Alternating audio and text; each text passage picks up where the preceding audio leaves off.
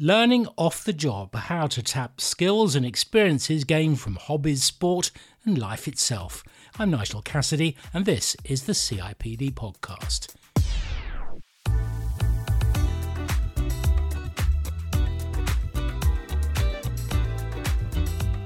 Now, with financial and daily work pressures piling up like never before, this might not seem the time to focus on what people do in their own time outside work. But just think, if like me, you often find yourself watching YouTube tutorials to find out how to do something around the home, you're already a devotee of just-in-time learning without even realising it. So whether it's volunteering, running, boating, learning a language, all these and more sharpen our skills and give us some self-knowledge. But they might also be life lessons that are going to waste across the workforce.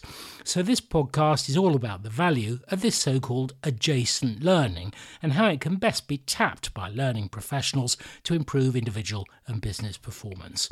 Alongside me, Carol Bauer, Head of Learning at BAD, that's Best at Digital, with 20 plus years of experience in using learning to unlock potential and change behaviour. Hello. Hello. And the CIPD's own learning content lead, Steve George, co-author of a soon-to-be-published book on adjacent learning. He's clocked up experience working on digital learning with a string of successful global brands. Hi, Steve. Hi, Nigel.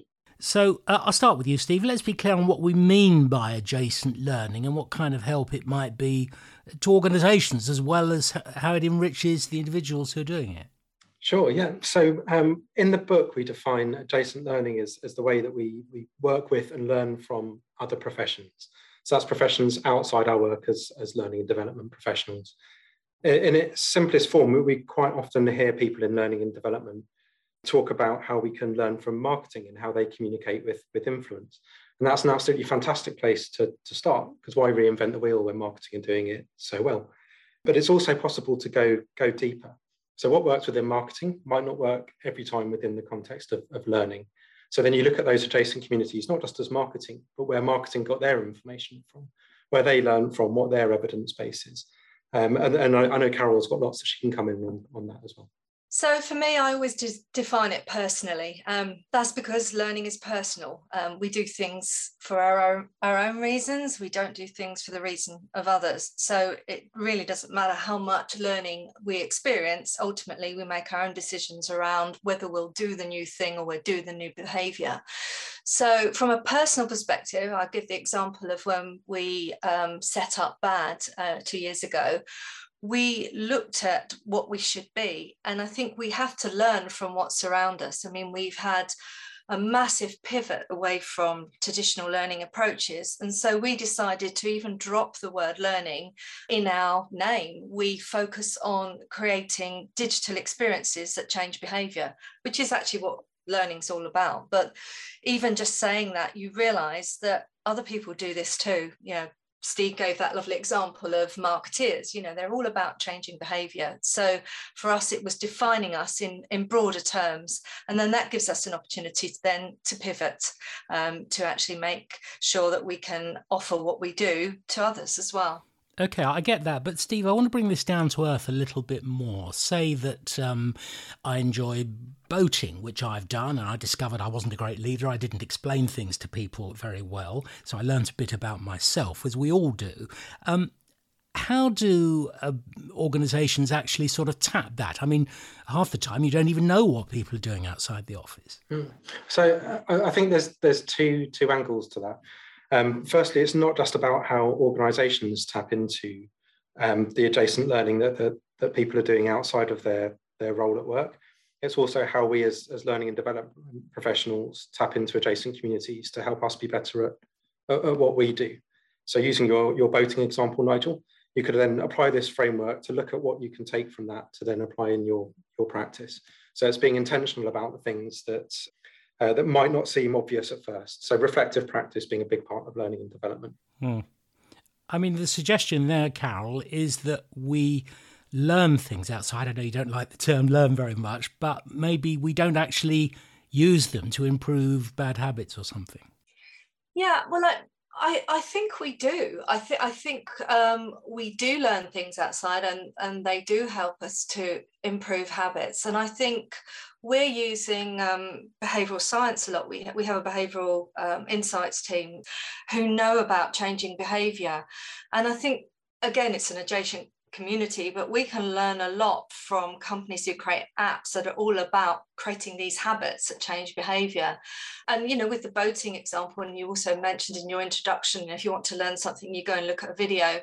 I mean, that's entirely right. That's what we do. That's how we learn. We learn in the moment. We learn based on the context. We have a problem to solve. I think we have to always think about learning as about solving a problem. So myself, I fixed my dishwasher the other day by looking at a YouTube video. And I think that as a learning organisation ourselves, we have to learn from those experiences and replicate them, because these are the experiences that we're all familiar with. And I think we have to change that focus away from learning being a once-off event, and it's happening, but we still got a lot of traditional learning out there that is all about telling as opposed to influencing. And I think that's where we need to be moving to even more stronger than we are now. Steve. Yeah, so I think the point Carol made there around moving from that telling approach, that also applies to how, as learning development professionals, we encourage people to bring that learning from outside the organisation into their work. If we're role modelling how we're bringing those experiences that we've had to make us better professionals and to make us better at what we do, then that creates not just permission, in inverted commas, for other people to do that. It also starts to create that culture of sharing of expertise. And like I say, it role models the behaviours that bring that about. Just before we go back to Carol, Steve, I'm not being funny, but to what extent is this just kind of rebranding of common sense? I mean, it is pretty obvious, isn't it, that you learn a lot when you're off work doing something you choose, or you're seeking out knowledge that you need to complete some task you want to do. It's almost as if suddenly this is a thing. This is adjacent learning. That's a fair challenge, and my co-author David Hayden talks about how common sense isn't necessarily common knowledge or even common practice. And I think one of the things that we can quite often see in organisations is almost an artificial barrier between who we are and what we do outside of work and who we are and what we do inside of work. And one of the things that we can do through that role modelling, through being intentional about the way we bring learning from our activities outside work, is we can start to pull people out of context. So they can start to think not just about what they do. So maybe they coach a football team or coach a rugby team, and that's made them a better manager through that coaching. But what are the behaviours that they're applying in that coaching, and how can that transfer more broadly across work as well? That's interesting.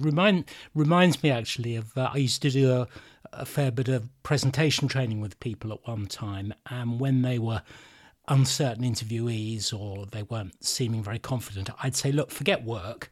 Talk to me about your favourite hobby or the sport you do or something you do outside of work. And quite often people who were very dull suddenly became very passionate. And I think they then got the point, well, why don't you put some of that into your work? I mean, does that strike you as part of this, Carol? Yeah, most definitely. I think, learning is a skill in itself. And you're right, if we learn things that we care about, then we're not really thinking too hard about that process. But as a learning professional, if you think about that process and then think about behavioural science, how you can apply behavioural science principles to influence people, how you can get people to create those habits, make things stick, how you can get people to care about things, then suddenly that skill is really honed. That skill is honed. Myself, I've been learning Spanish on using an app called Duolingo. And the reason there's two reasons for doing that. One is that I want to learn to speak Spanish, but the second reason is that I want to understand how behavioral designers are designing apps that do influence behavior change, influence people to create those really sticky habits where you sustain the habit. And I think I've been learning Spanish for about 280 days. So it's sort of working. Doing this stuff is for me common sense, but it's very valuable for me when I take that back into the workplace and I think about how we apply behavioural science, how we improve the learning experiences that we create to influence people to change their behaviours or to influence their behaviours. Well, if that's the case, it's almost as if we're hearing here, Steve, that understanding adjacent learning is as much for the trainer, for the L&D individual, in thinking a bit more carefully about how everything they do is delivered and how people are going to get a benefit from it and how they're going to learn from it.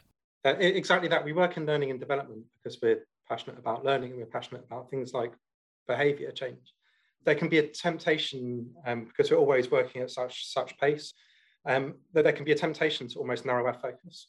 What we're talking about with adjacent learning is broadening that and making sure we're taking the best from multiple disciplines. And exactly as Carol said, learning is itself a skill, and skills need to be practiced. I think it's a quote attributed to Einstein about how curiosity is superior to knowledge. And again, that's one of the things that if we're intentional about adjacent learning, we're building that curiosity muscle, and we're constantly looking at, why do people do this? How does that work? Why does that work as well as it does? So exactly that.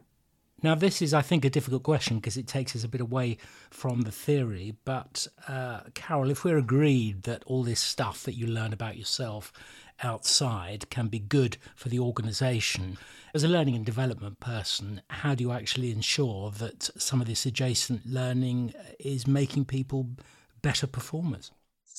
I mean, a lot has been said in the past about self-directed learning and the importance of encouraging it.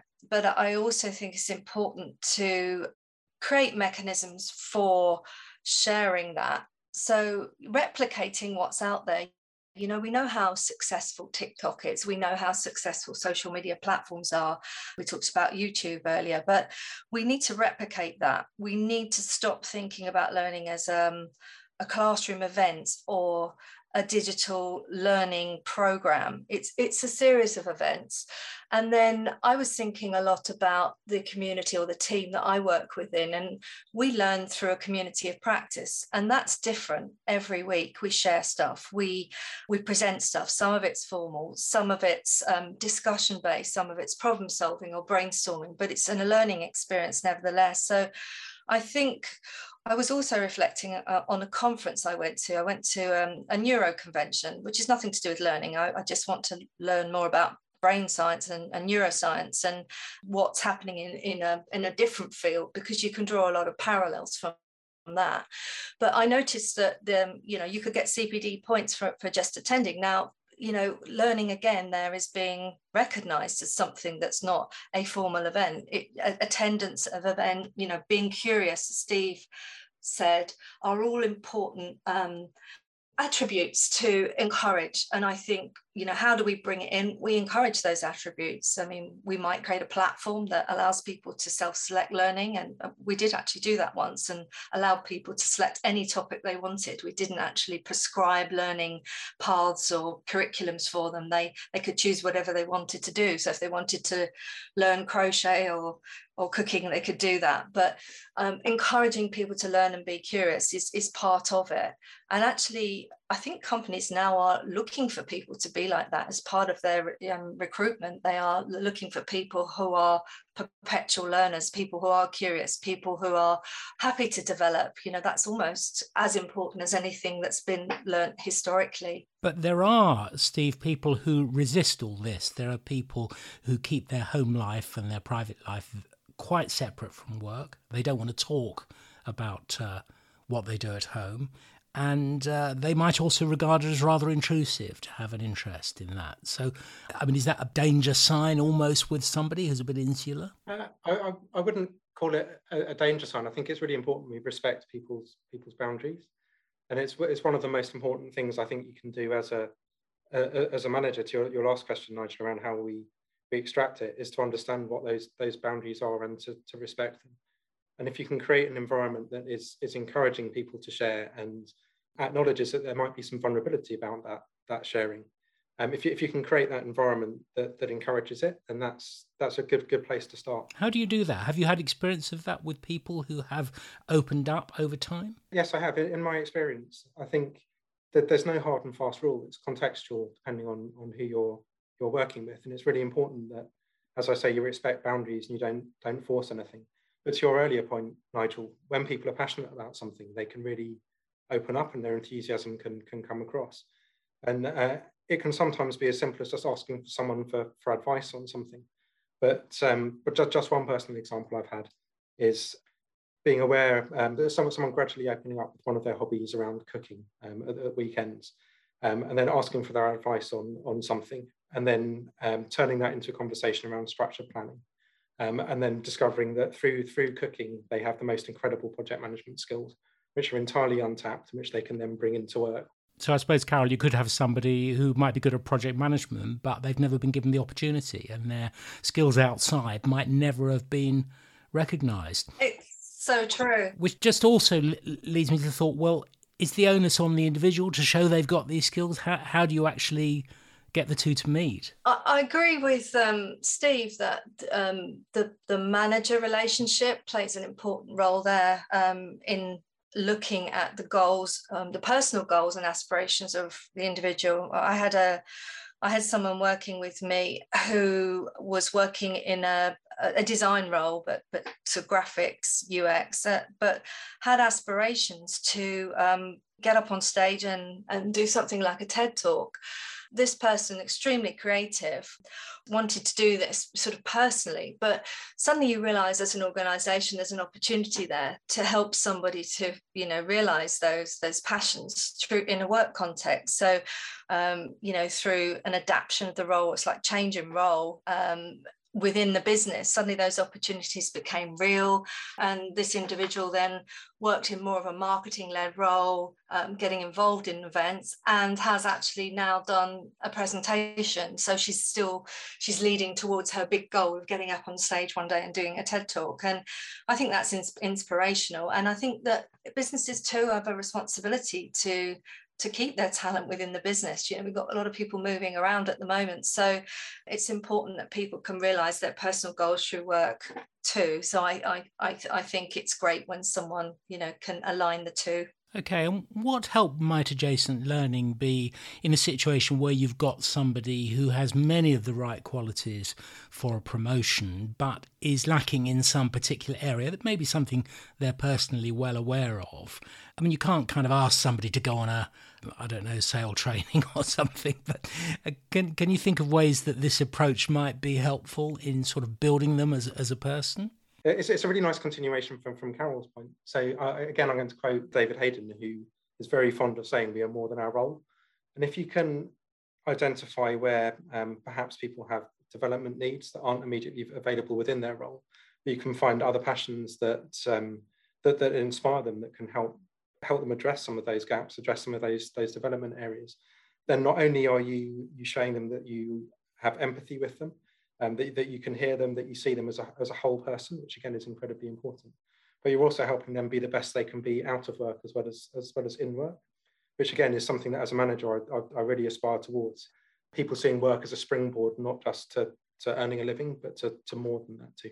Do you think, Carol, a lot of senior managers might be sceptical about all this if it involves effort around things which are not even directly related to the day-to-day functions of the organisation? I guess the answer to that is sort of yes and no. I mean, I do believe that organisations now are so focused on retaining talent and, essentially stopping the talent drain, that they're going to have a focus more on helping people to realise their personal ambitions.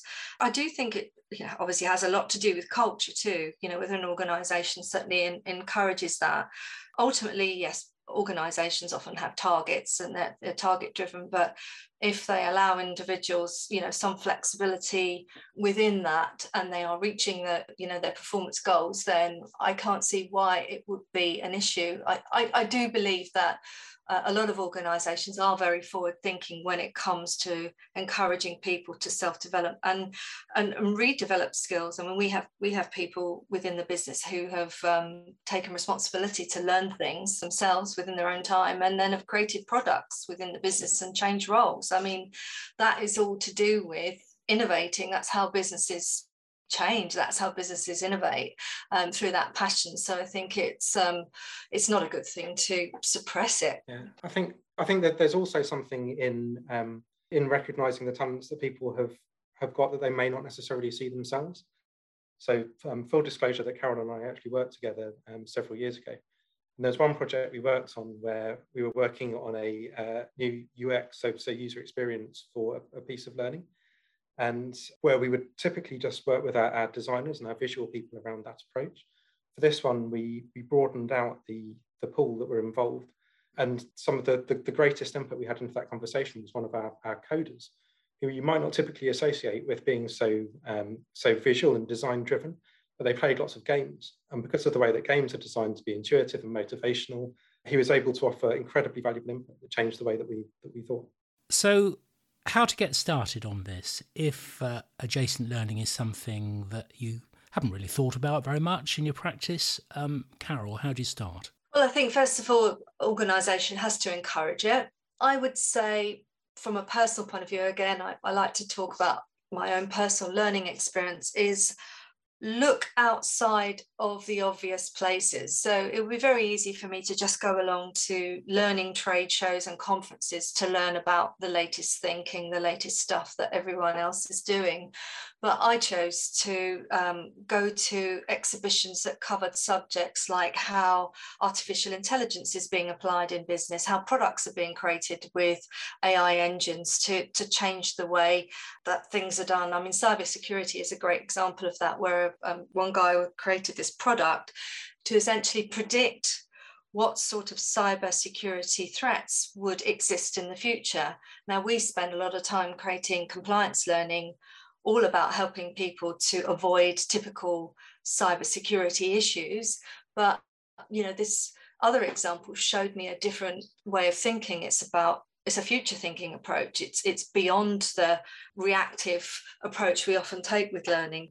Another example is, I mentioned going to the Neuro Convention, just seeing what people are doing to help patients who've had like some cognitive challenges, what apps are being created to help them. Again, you can learn so much from that. So I would say if you want to get started, go beyond your own area, your own industry. Marketeers, they do this stuff. They have bigger budgets. It's a natural place often to go to look at how they use insights and how they drive behavior change, and even look at some of the debate around the ethical considerations that need to be had. So just widening your thinking beyond your space, I think, is the way to start. Yes, it's interesting that focus is a bit different to kind of what I was thinking when we started this. Was there's a great fashion for learning from sport and from some of the things we talked about earlier with the sort of hobbies and pastimes. But this really is now, Steve, very much into the sort of science of what people do, but moving it away from the immediate office situation. It's being curious, and it's being curious about everything. It's that piece I said earlier around breaking out of context. So it's looking beyond what you're doing and looking what you can bring in from elsewhere. I mean, again, Carol's used some personal examples. As a personal example for me, I'm training in counselling, and I found nothing has improved my ability as a manager more than training in counselling. So the amount of counselling theory I bring into one-to-one conversations, into the ways I interact with people, particularly around some of those challenging conversations, is absolutely never ending. So it's looking outside that context and not seeing things as bound by just where they originate, but seeing how everything is applicable incredibly broadly. So we're not going to go back to the days of the compulsory office away day building a box girder bridge. I wouldn't want to tell. I'm sure that's got its place. A lot of us still have nightmares about that sort of thing. It's been a great discussion. Thank you both very much. You'll find resources on adjacent learning on the CIPD website. Steve's book For Code and Page with David Hayden is out when? On the 3rd of February 2023. Okay, just wait till the new year for that. And Carol you'll find on the BAD website. Next time we hope to be looking at the 4-day week, desired by many workers certainly, but rather mixed experiences in organisations so far. We'll look at what we already know about how it might shake out. So please subscribe to this podcast so you never miss an edition. But for now, until next time, from me, Nigel Cassidy, and all of us here at the CIPD, it's goodbye.